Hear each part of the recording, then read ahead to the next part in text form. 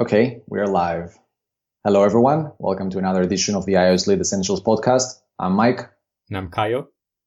And in this episode, we're going to talk about a very, very, very serious topic, the solid principles. We're going to do an overview of the solid principles and some of their applications on iOS. We're going to give an example and an example of a violation.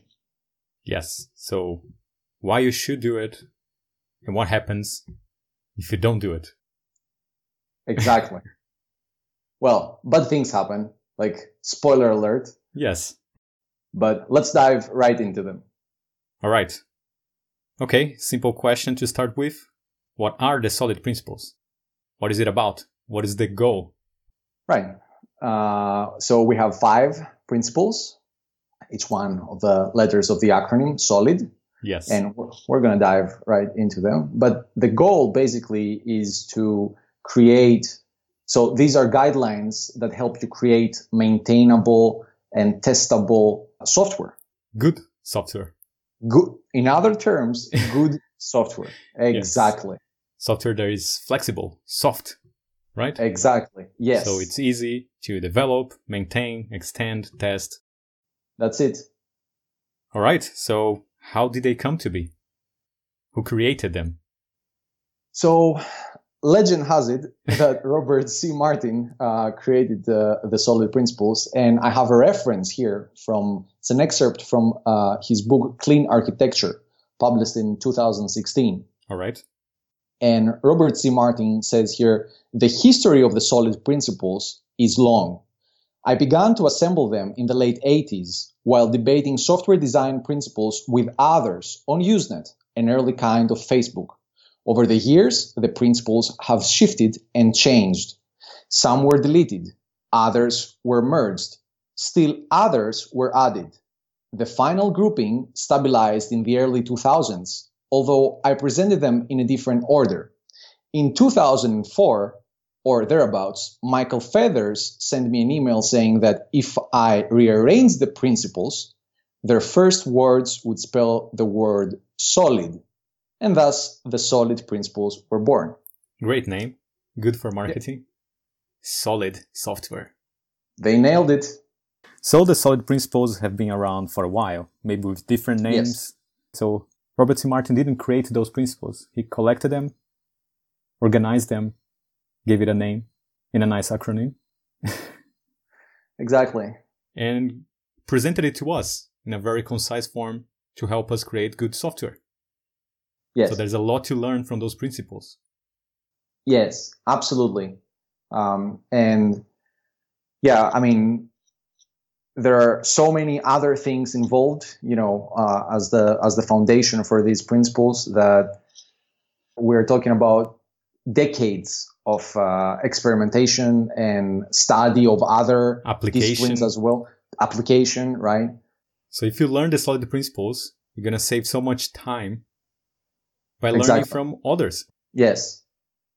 Another notable mention that in his book, Eric S. Raymond, The Art of Unix Programming, well, he doesn't talk about the solid principles per se, but, well, because there was no acronym back then probably, but again, like this book contains a lot of principles, a lot of guidelines and rules that help you create modular, easy to change systems.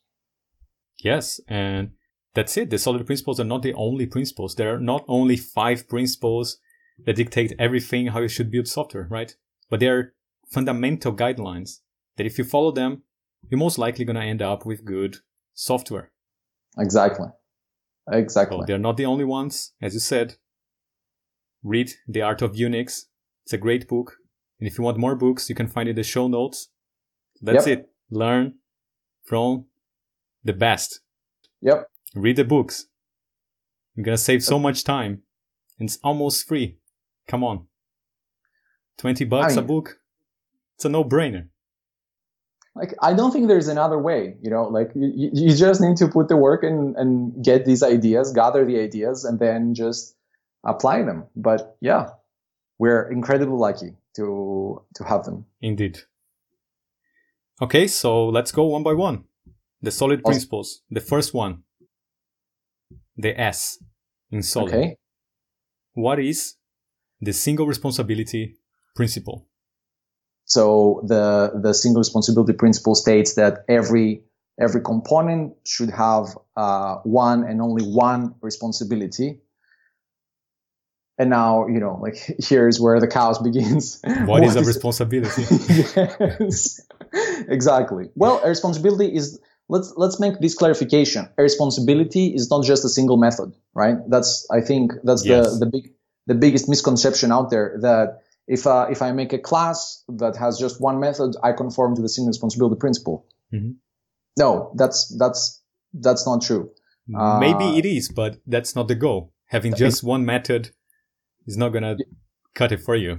That's even a better answer. Exactly. Maybe it is true, but that's not the case always. Exactly. Yes. Because like sometimes to fulfill a responsibility, you need more than one method. Yes. Or you're gonna break one method in multiple methods just to make it more readable, right? The point is not to create only one function per component, per class, per struct, or whatever. It's to fulfill one responsibility. Exactly. So what is a responsibility? And that's where it starts getting messy, right? Because it's not easy to define a responsibility. Because a single responsibility in one system might be fine in one system, but in another system you need to break it down more.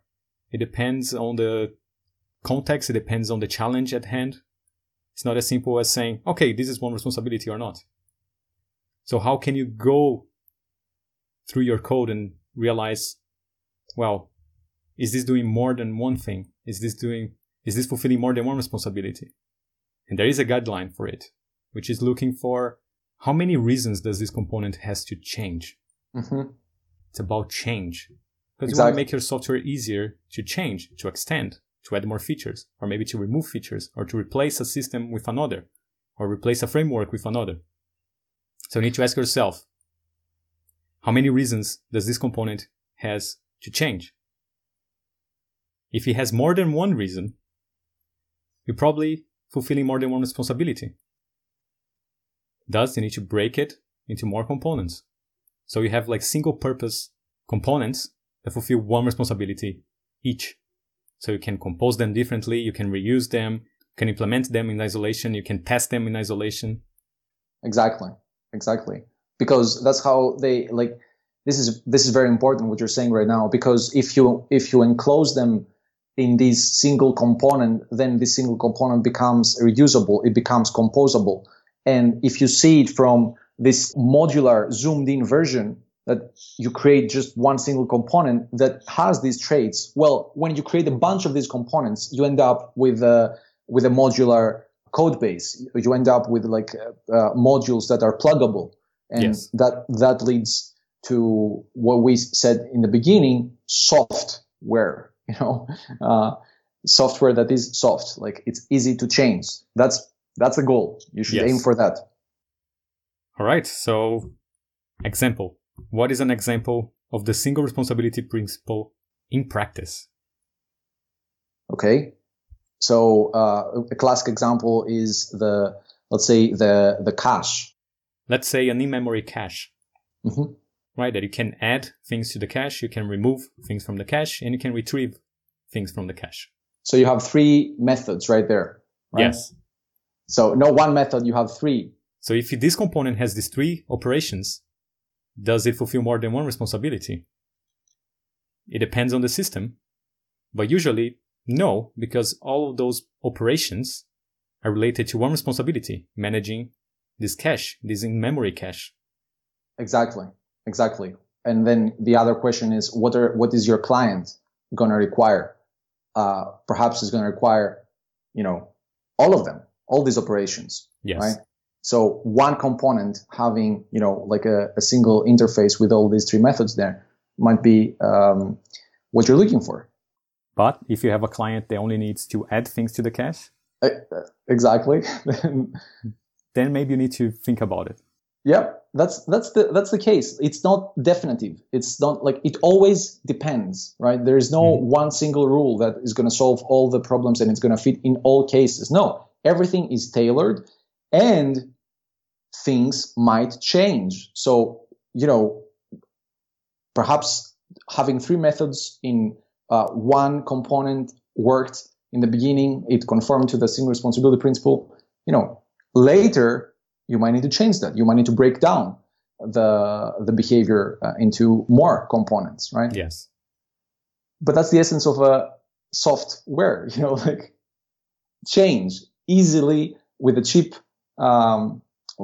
cheaply, very, very low cost. That's why you want these things. Yes, because a class that conforms to the single responsibility principle right now, it fulfills one responsibility, maybe by adding one more function to it, makes it violate the principle. And then someone else is going to look at this class tomorrow and they need to add another feature. Well, it already does 2 things. It doesn't hurt if it does 3. The next day 4, 5, 6, 7. That's it. And suddenly you cannot break down the class, you cannot test it in isolation, and etc. It's done. So every time you're going to add a new feature, you're going to change something in your code, you need to ask yourself, does this class still only fulfills one responsibility? Or does it do 2 things now? Because sometimes you may think that being pragmatic is the way to go, because it's just one tiny function. But what kind of message are you passing forward to the next developer that's going to come and say, well, it's just another one. And suddenly you have this massive class. Exactly. So you need discipline. And the single responsibility principle is all about discipline, because most of the times it's going to sound like, let's be pragmatic. In all fairness, also the principles are about discipline. Yes. But yeah, that's exactly right. You don't want to introduce the probability, the possibility of something like this happening. So just find other ways. Don't stuff, behaviors where they don't belong just because it's easy. Just don't do that. Yeah, it's pragmatic. It's easy. It's simple. It's not going to hurt. Yep. But the accumulation of those decisions will hurt you. Exactly. All right. So what are some violations of the single responsibility principle? Okay. Yeah. Right. So let's say now you need to add another feature to your app. You have your in-memory cache. You can add. You can remove things from the cache. You can retrieve things from the cache. And let's say you're caching an access token. And now you have a new feature. You need to validate if the access token is still valid when you retrieve it. Right. Now, if you add this if statement inside your in-memory cache component, your class or struct, whatever, now you're doing 2 things. You're managing the cache and you're validating the access token. Yes. So the if statement refers to the check, the business logic, if you want, like if an access token is valid or not. But the key point here is the location of these things, right? Where it's happening. Because if you're working with a cache, then you think, what is the component I'm working with? It's the cache, right? And now I want to validate something. Well, naturally, it feels, the right thing to do. Just go and stuff this validation inside your cache component. Yes. Well, that's probably bad because this is like a completely different rule. Validation. Caching, perhaps it's like a cross-application concern, exactly, while validating something is like an extremely application-specific. Yes. And maybe sometimes you want to change how you store it. Instead of in memory, you want to store it with, let's say, core data or the keychain. Mm-hmm. And let's say you have these 2 ways. Sometimes you want to use an in-memory cache. Sometimes you want to use the keychain. And you need to duplicate the validation logic in the keychain and in the in-memory one. Exactly. Well, no. That's why from the beginning, if you have this new functionality, you put into a validator that is not concerned where this data is coming from. It could be from in-memory representations, or it can come from core data, realm, from a backend service. It doesn't matter. It only validates a token. Yes, that's all. Absolutely. So you can compose it with different stores. Yeah, that's it. So that's it. Every time you add a new function to a class, every time you need to add more functionality to a component, ask yourself, is this component fulfilling more than one responsibility now? Yes. If you say yes, break it down. Would this have more reasons to change? In this case, you would have more reasons to change. The in-memory cache may change because you want to change how you store it, or it may change because the validation rules changed. 2 reasons to change, 2 responsibilities. So you're talking about being mindful here, right? Like disciplined. Being disciplined, searching for these signals. You are called to add a new API in a component, right? Like this, you want to add new behavior, you want to extend your system, and you need to add this behavior. And you have like a class open in your IDE on Xcode, whatever, right? And you need to ask yourself, is this the right way? Is this the right place? Is this the right component that I should add? And it doesn't matter. Is it a method? Is it a property? Is it like it doesn't matter like what it is. Like you're just adding stuff somewhere, right? So this is one of those ways that you can control your actions by thinking before doing and saying, yeah, like maybe it doesn't fit there. Maybe it's like exactly what you said, validation with caching. Well, validation is a completely different thing. I should not tie these two together because it was just convenient, because Xcode happened to be opened on this class, right? Yes. And again, if you might decide to be pragmatic and say, well, it's easy, it's just one line of code. But this accumulates over time, right? A bunch of pragmatic decisions over time, you're going to create a mess. But if you follow the principles, if you're disciplined about it, over time, you're going to end up with a very decomposed, loosely coupled system that is easy to maintain, to add new features, to test. Just a pleasure to work with, Yes, exactly. Exactly. That's a dream. So that's it. Single responsibility principle. Discipline. Separate responsibilities in different components. Don't be afraid of having a lot of components. As long as they are composable, testable, that's the dream. That's what you want. Yep. Next, what is the open-closed principle? The O in Solid. Right. Yeah, the open-closed principle states that systems should be open for extension and closed for modification. What does that mean? Basically, it means that when you have a component and you want to add code, you don't want to go and change stuff inside the component. So instead of code, let's use the word feature. Let's say you want to add a new feature to the system. Yeah. You should be adding something rather than changing the system to do the new thing. Yes. When you can just add a new feature without changing the current feature, you have less work, first of all, less risk of breaking something, right? It's an additive thing. Exactly. And that's the dream. Yeah. You want to be able to add features by adding new code. Yeah. Rather than changing old code. Because changing old code, especially if you don't have tests, that's risky. And that's a different story. Yep. You should have tests. But even if you have tests, every time you go there and you change code, it means you don't have a very modular system. No. You cannot just go and bring new behaviors easily. Yeah. And there are multiple ways to achieve that, basically, right? For example? Yeah. So open-closed systems need the proper abstractions in place, in order to be open-closed, basically. And you can achieve that, with a polymorphism. And like you need to be able to have a very good a method for composing these things, right? For composing components. Otherwise, like you can't build on top of already, implemented code. Yes, because if you can compose a system differently to do different things without changing it, just by composing it differently, then you have an open-closed system. Yes, that's it. Because you just compose the objects differently and they do different things. Exactly. So you can add behavior without changing existing code. And perhaps this makes the SRP, rather the single responsibility principle, a bit more clear why you need it. Because if you encapsulate all this logic of one responsibility, right, in just one component, then you can use around this component. You can reuse and compose it in different ways. Exactly. Because those principles are not isolate things. To conform to the open-closed principle, you need to follow the other principles as well. Yes, pretty much. The open-closed principle is like a computed principle. It's like the result of the result. If you follow the other principles, that's what you get. You get an open-closed system. Yes. Right? Exactly. So what is an example of the open-closed principle in practice? Let's say in iOS. Okay. Yeah. So let's say a classic one. You have a UI view controller, And this view controller presents a list of things, and the list, the data, come from a backend, right? From a remote service. From the network, right?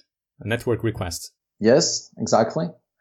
So you do this feature, everything is fine, like next feature, well, we want to show the same list in case the customer doesn't have an internet connection. So you want to cache the results of the requests somehow. And if you don't have internet connection, you want to present the cached version. Yes, exactly. Okay. So the view controller was fetching it from the network, but now it needs to fetch from the cache if the network fails. If the network fails, exactly. So that's a new feature. You are adding a new behavior. You're adding a new behavior. But like for the UI view controller, that should not matter, because the UI view controller should have, like its own responsibilities of managing the views lifecycle and rendering the views and all that stuff. But the loading from the remote location or from the local location, like that's a completely different matter. Right. It shouldn't matter for the view controller where the data comes from. No, it can come from the network, from disk, from an in-memory store. Doesn't matter. Exactly. But for it not to matter, you need to implement a good abstraction. Yes. Right. You need to hide details about the network. You need to hide details about local store. Yes. Behind a good interface, like a protocol, maybe a closure. Yes. Because if you can do it, then it means that you can add this feature without changing any line of code in the view controller. Yep. So that means that your view controller is open for extension. You added a new behavior, but closed for modification. You didn't have to modify it to add this new behavior. No, you don't have to change the inside of the UI view controller subclass there, right? Yes. It's just stuff that goes around it, right? That you need to add. And this is about a component like a view controller, a class. Mm-hmm. But it can follow the same principle to higher level modules. You can add behaviors to an entire module by injecting something different to it, by composing it differently, by using any kind of polymorphic interface that allows you to add behavior without changing any code inside the module, the component, the class. Yes, absolutely. And that's like something that you should strive for. It's not just about the UI. You don't learn this, but perhaps an excuse may be, well, I'm going to do it just for the UI. It doesn't matter the rest of the stuff. No, of course it matters. Yes. Right? That's for everything. And otherwise, these things are going to leak to your system, to your, like operation, and bad things will happen. Okay, so what are some violations? What are the bad things that can happen if you violate the open-closed principle? Right. So in the example that we mentioned with the remote and the local data loader, imagine if, let's say, the view controller knew where the data came from, right? Like we're talking about the provenance of the data. If that's the case, then you're violating it, because the view controller knows about a concrete location, or a concrete type rather, that the data come from. So when you will need to change that, you're going to have to change the guts of the UI view controller. Okay, so if the view controller depends directly, let's say, on URL session for fetching this data, or any kind of network component for fetching this data, and now you want to add a cache, you need to change the view controller to allow this new behavior. Exactly. So your view controller is not open for extension. No. You need to change it to add new behavior. Yep, exactly. And that's going to be more work. You're going to have to test things in integration, and it's going to be messy. It's going to be slow. Yep, you said it best. It's going to be more work and more risk. Like this is exactly what you don't want. Yeah, exactly. You want to go fast, right? Yep. You want to go fast? You need to go well. It needs to be easy to add new features. Yes. Right. It shouldn't require changes in multiple modules. You should just compose things differently, and that's it.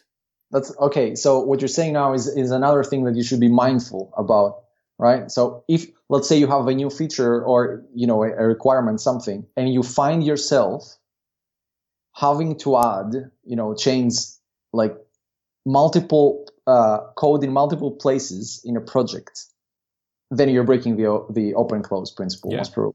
Because let's say there's 2 other developers working in the same system and they're also changing multiple modules. Yes. What are the chances you're going to collide at some point and have merge conflicts?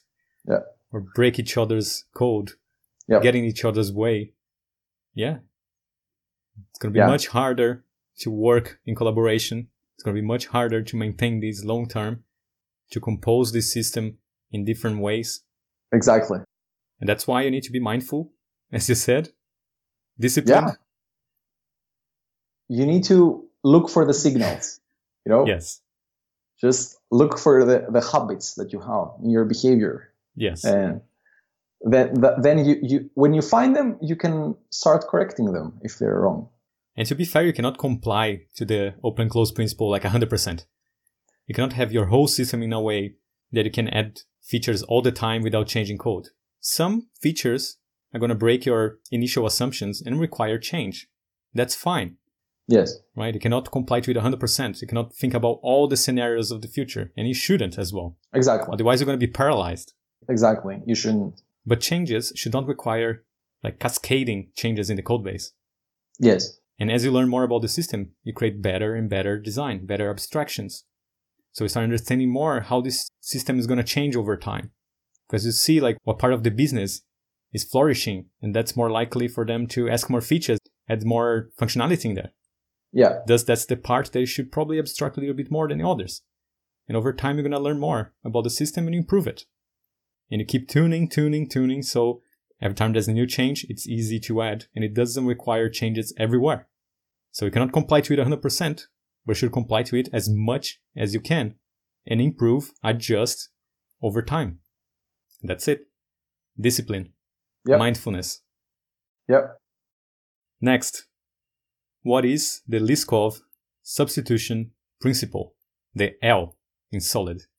So the Liskov substitution principle states that objects should be able to be replaced with their subtypes without affecting the correctness of the program, of the system. Right.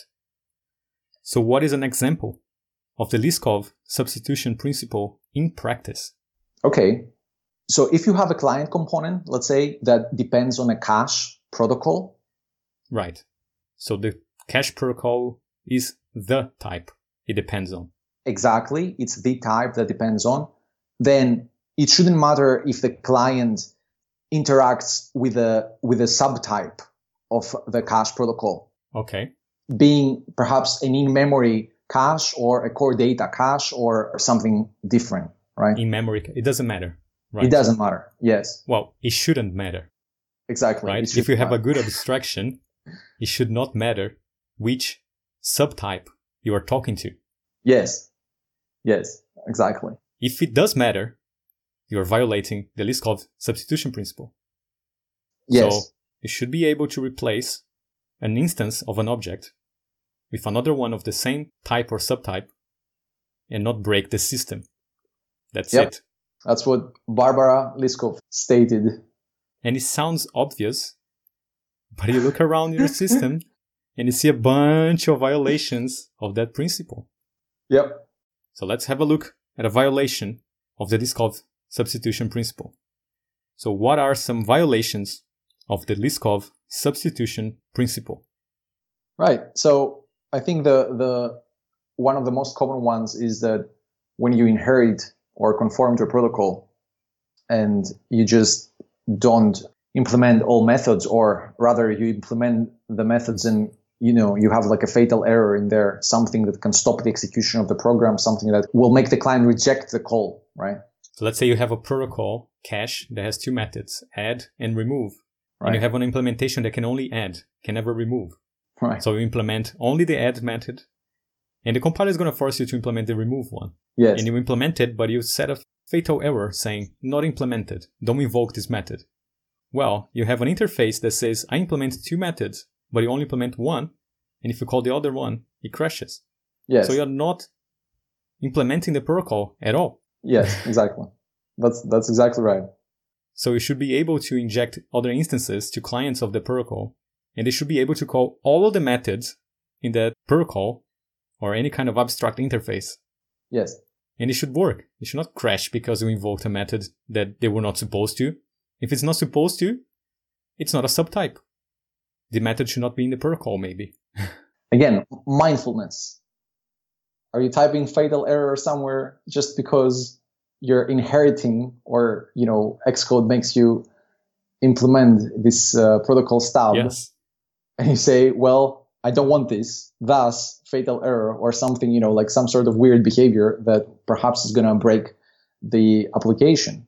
Then you're violating the least code substitution principle.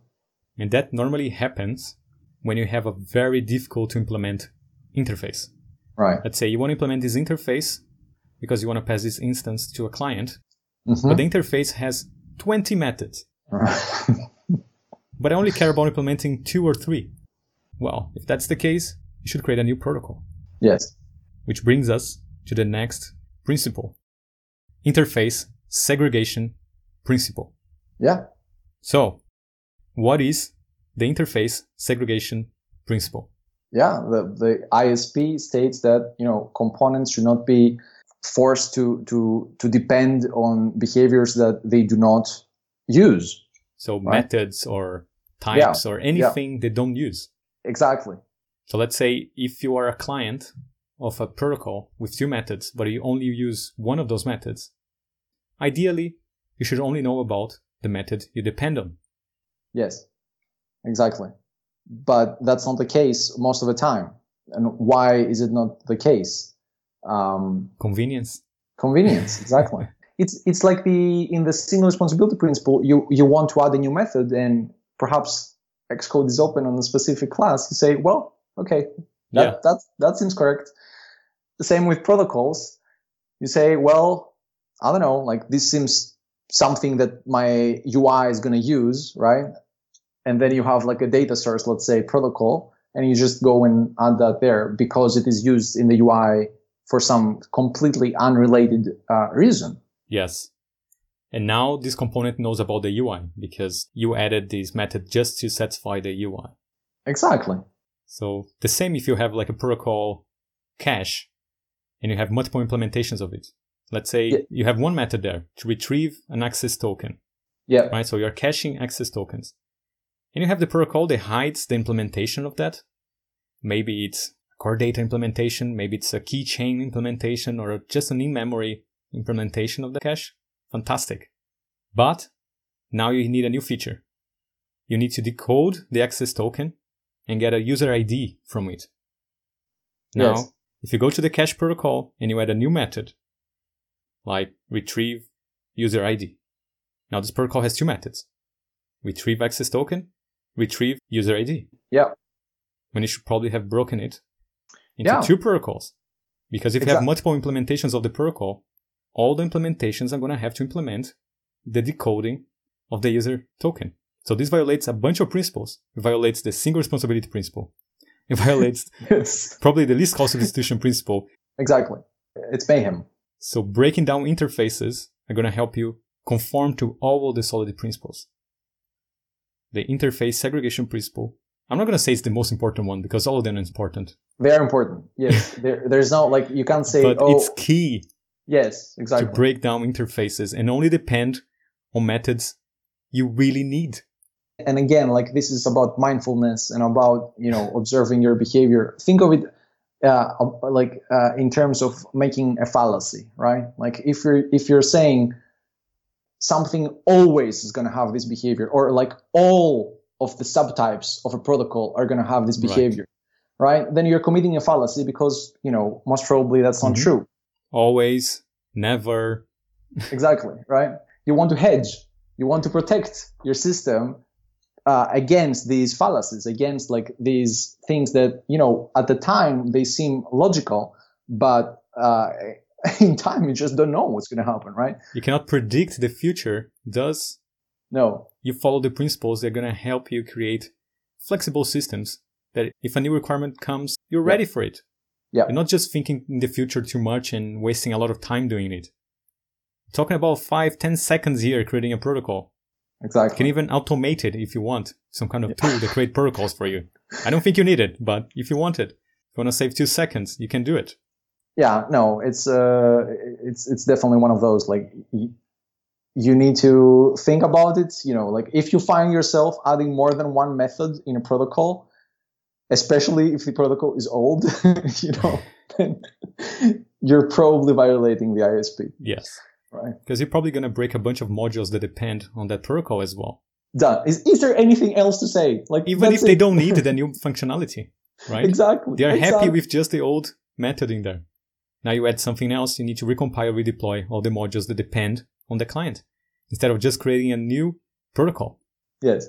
So again, discipline, because by creating isolated interfaces, you can test things easily in isolation. You can compose them in different ways.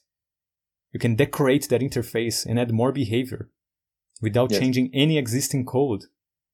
You can conform to the open-close principle, the single responsibility principle, and all the other solid principles. So just be mindful, understand the benefits and downsides of not following it. Yes. And in my experience, the upsides trumps, it just wins against the downsides easily. Exactly. One of the downsides, more interfaces. What is it? More typing. Like, how much typing?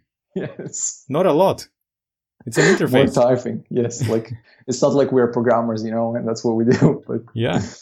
It's just maybe adding a new protocol, or maybe adding a new closure, adding a new generic parameter. Just separate it rather than changing existing code, recompiling modules, breaking interfaces, violating the least call substitution. Because the more methods you add to your interface, the harder it is to implement it. That's exactly right. So that's it. So what is an example of the interface segregation principle in practice? Well, as we just said, let's say we have a cache protocol that stores access tokens, and we have this new feature where you want to decode the access tokens. You shouldn't add a method to the cache protocol. You should create another interface for decoding the access token, segregate those two interfaces, implement them in different components, or maybe the same component is going to implement both, but it doesn't matter. From the client point of view, you should only depend on the methods you use. That's correct. Maybe the same component is gonna implement both. There's absolutely no problem with that. That's it. So, what are some violations of the interface segregation principle? Again, messy protocols with loads of methods, especially unrelated methods. Yes. One is for retrieving the access token, the other one's for validating it. Yes. Those are two responsibilities. Come on, separate it. We don't see it in Swift that much often anymore, but especially when, like, in the early days of Swift, developers would bring the @objc optional attribute. So now a protocol, could have these optional methods. Yeah, if it's an Objective-C protocol, you can have optional methods. Yeah. But in Swift, that's not a good practice, because if you want to have an optional method, what you need is a different protocol. That's it. That's it. Exactly. So separate your interfaces. It's going to help you conform to all the other solid principles. Yes. So other violations of the interface segregation principle? Well, protocols that are hard to implement. They have too many methods. They have methods you don't want to implement. Yeah. That's it. Like, if you find a protocol, with more more than one. No, I'm kidding. Right. Yeah, ideally, you should have one method per protocol. Ideally, yes. But of course, that's not feasible. So follow the single responsibility principle. You look at this protocol, you look at this abstract interface you have and say, is this responsible for more than one thing? If yes, you separate the methods into 3, whatever, many interfaces you need. So you have single purpose abstractions that can be composed differently, tested in isolation, and etc. Exactly. Yes. All right. So when you feel like you want to add more methods to a protocol, stop and think. That's it. Most probably, you need a new protocol instead. That's the signal. Finally, the last one. What is the dependency inversion principle? Okay. Yeah. Quite important. So the dependency inversion principle states that high-level components should not depend on low-level components or modules, right? It doesn't matter in this case. Right. So what should they depend on? Abstractions, right? We mentioned that in the previous podcast, episode 3, dependency injection. And we talked about the dependency inversion principle, where we said basically it states that components should depend on abstractions rather than on concrete implementations. Yes. Not like implementation details, if you like.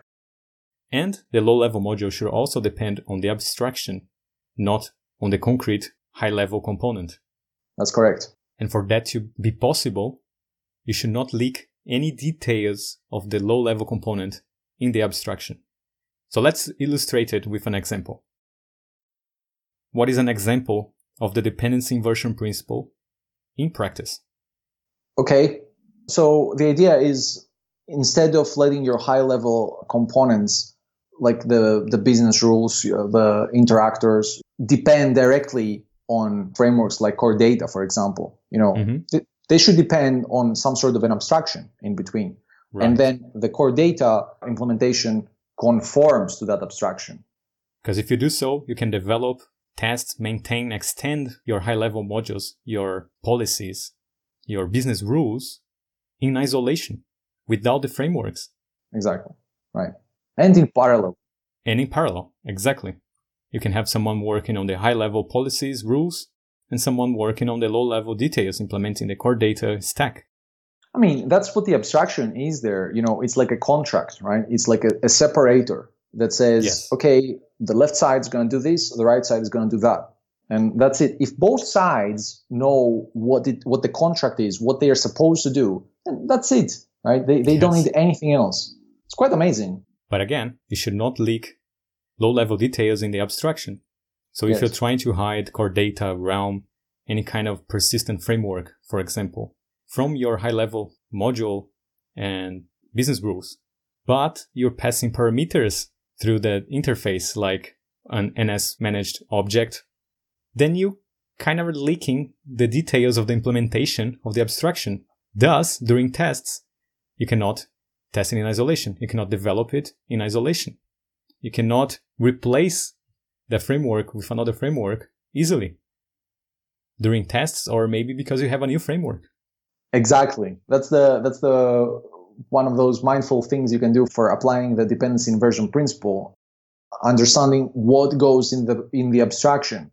If you find yourself typing import something, like a module, in a file that contains an abstraction, let's say like a protocol, and this import module is from the detail side, the implementation details, then that's probably not good. Because think about it, you want it to be decoupled completely from implementation details. That's it. That's the key. You want to invert the dependency. Instead of your business rules depending on low-level details like core data or any other framework, you want the frameworks depending on your business rules. Yes, through an abstraction. Good abstraction. Yes, exactly. Okay, so what are some violations of the dependency inversion principle? Well, making high-level components depend on low-level ones.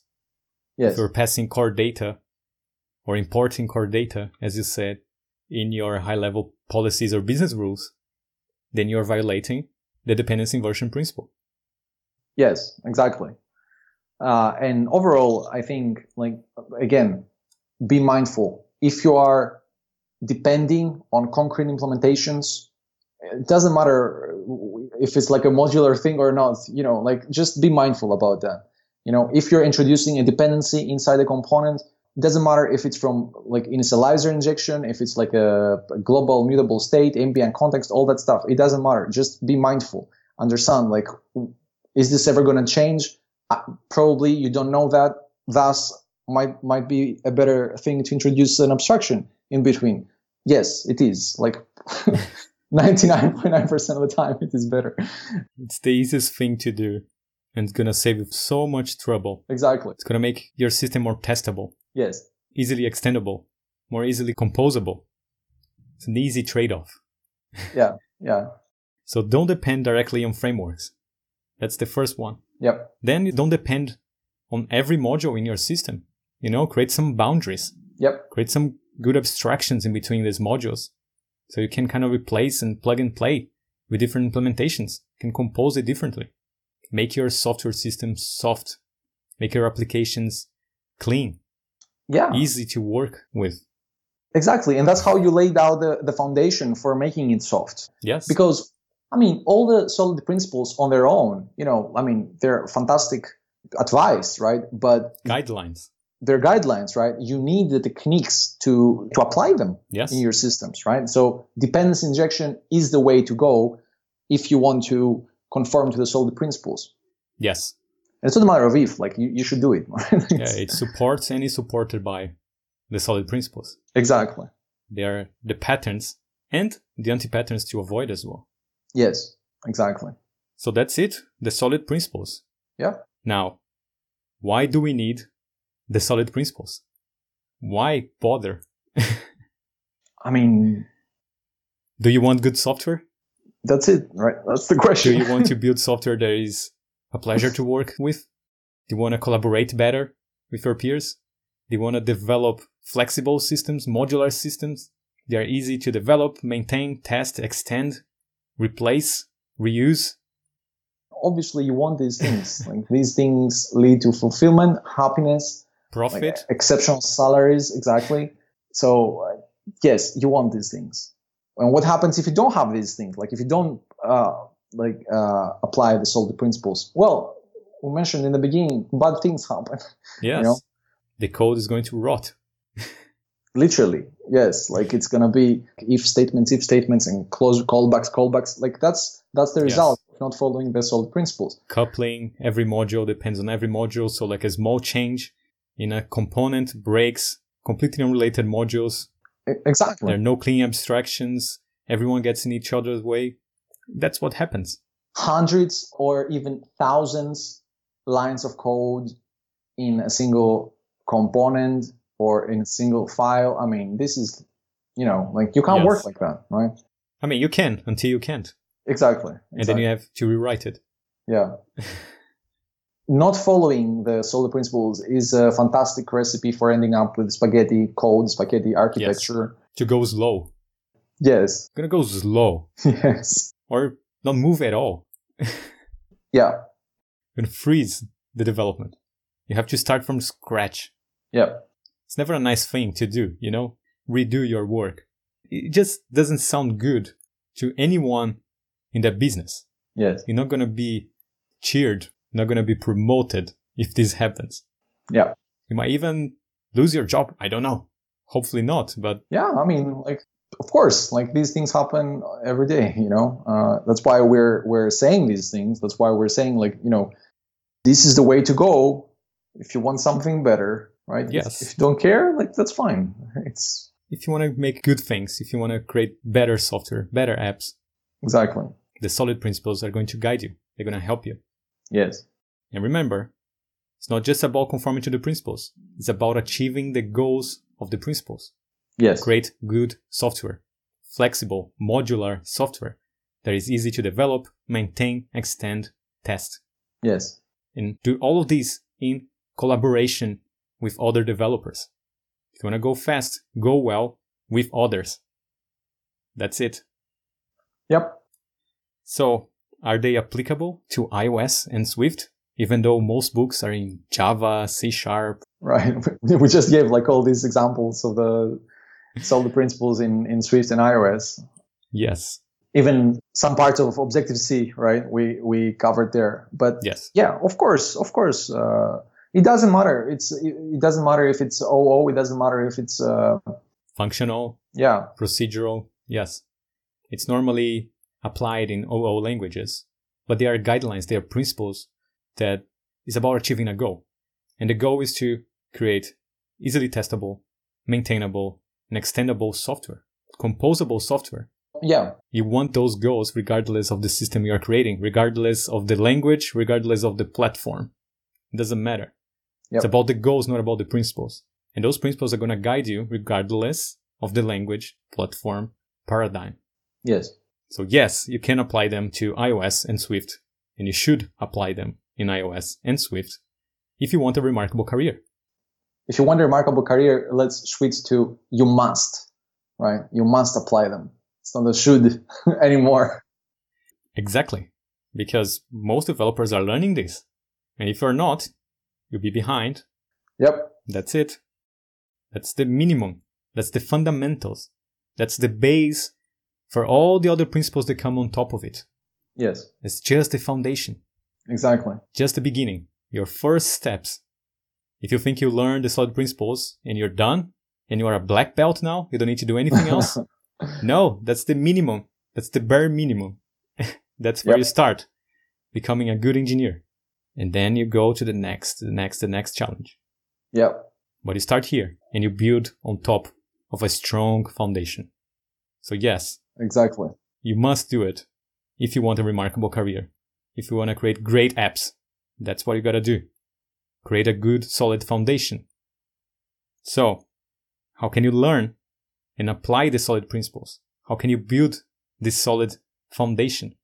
Well, the easiest, most straightforward way of learning it is from others. That's it. Good, experienced developers that know what they're doing, know what they're talking about. Yep.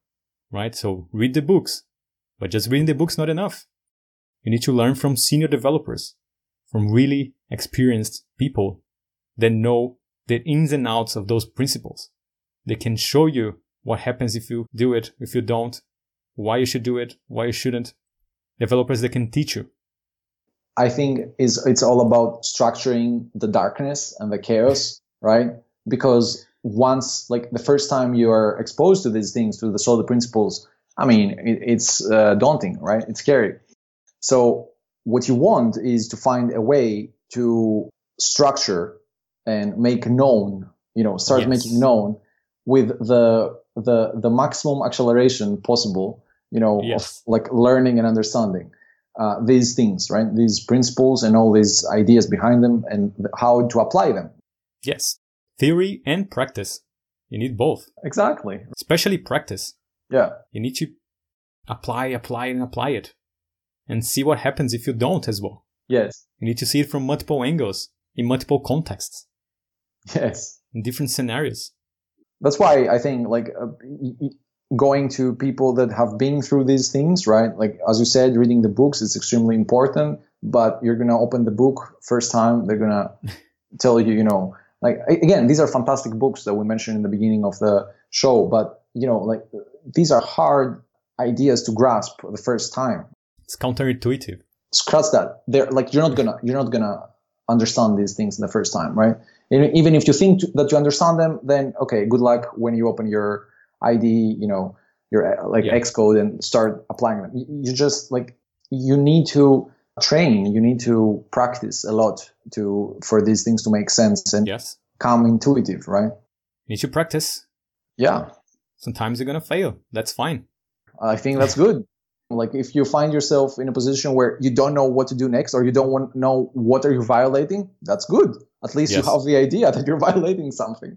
You're mindful that you're violating something. But, it takes some time to understand what exactly are you violating and how you can fix that. Yes.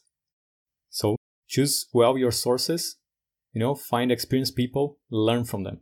Yes. If you have a very good senior developer in your team, just pair with them as much as you can. Just be around them and learn as much as you can.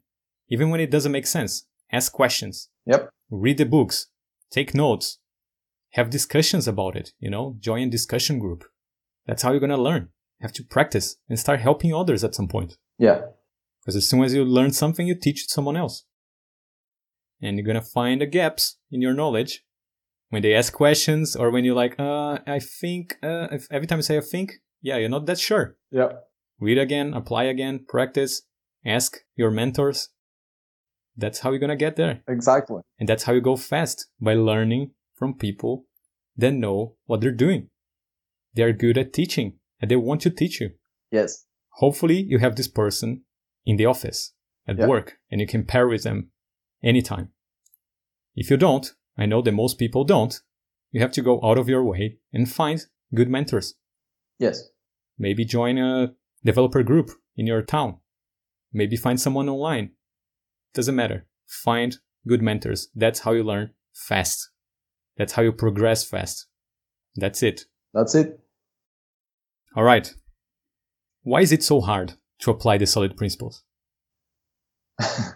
Right. Why is it so hard? Why can't I just read a book and know exactly what to do? Why isn't that a formula? Why isn't there like an automated way to tell me if I'm complying to the principles or not? Why isn't there like a compiler that can tell me if I'm violating the principles? Unfortunately, in my knowledge at least, they do not exist.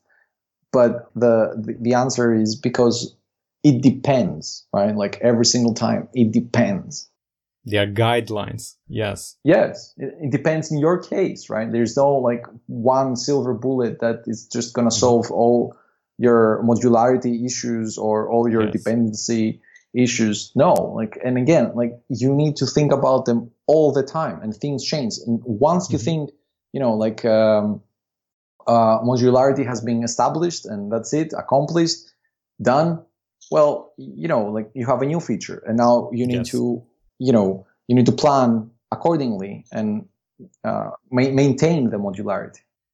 Yeah, and most of those things are counterintuitive. Yes. You could even create automated ways to find indicators of those problems, right? Yes. Let's say if you have a file with 3,000 lines of code, or even 1,000, 500 lines of code, you're probably violating the single responsibility principle. That's it. At least. At least. Now you have a protocol with 16 methods. You are probably violating the interface segregation principle and the single responsibility principle. Yes. So there are indicators that can help you find those issues. And if your component talks directly with a concrete class, you're probably violating the dependency inversion principle there. Yes. What we talked about in this podcast, like being mindful, understanding the signals, looking for the signals. You know, just because you can do something, it doesn't mean that that's correct, or it's maybe it's correct right now. You show the UI, oh, it works, right? No, like in the future, can it withstand new requirements? Can it withstand change? I don't know. Like if it conforms to these things, then yeah, probably. You know, if it doesn't, probably not, right? So time will tell. Yes. In other words, time will tell if your system is flexible or not, because changes will come. Yes. With time. Changes will come. Exactly.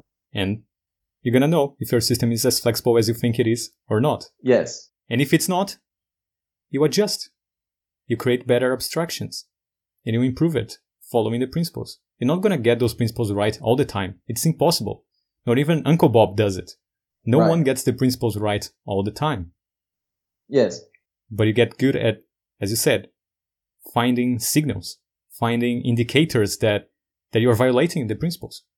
And a very simple way you can do that is through look for the patterns. For example, if you're creating a new feature or trying to add code in your existing feature, try to sketch out, you know, like in a dependency diagram and see what kind of arrows are going, you know, from one component to another, right? Like if you have strong references everywhere to concrete implementations and like no abstraction in between, well, your diagram is just going to show that.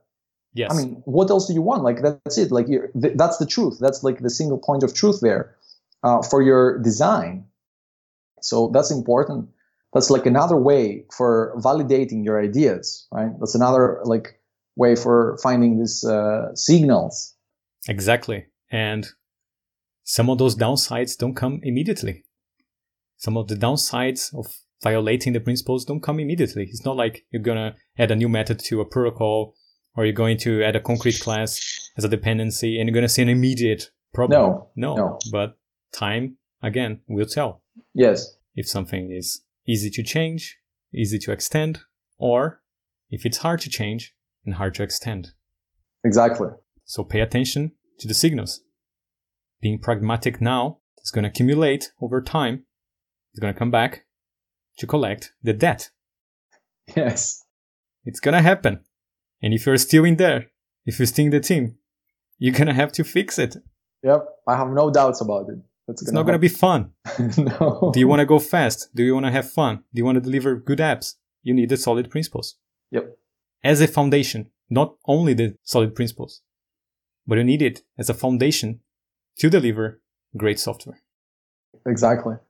For that, you need good mentors, and you need to practice as much as you can. Be disciplined. Do the work. Do you want the spoils? Do you want a great career? You need to do the work. You gotta do it. There's no other way. Nope. No one's gonna do that for you. Yeah. Like it's very simple. So that's it. You need the solid principles as a foundation. And you need good mentors to guide you in this journey. Discipline. So you can take big challenges and collect big rewards. Yeah. Disciplined chunks of code, once you make one, once you make two, 3, 4, 5, 10, then you start having a very disciplined system, right? Yes. Flexible, modular, good systems. Exactly, because it's the only way to achieve sustainability in this industry, basically. Yes. So if you're after these things, then that's the way to go. That's it. Enough said. Okay. I think that's it for this episode of the iOS Essentials podcast. Please let us know your thoughts, your comments. And we are running a free workshop next week. You can find the link below to join the free workshop and start your journey towards a remarkable career. We'll be glad to have you with us. Until next time, bye y'all. See ya.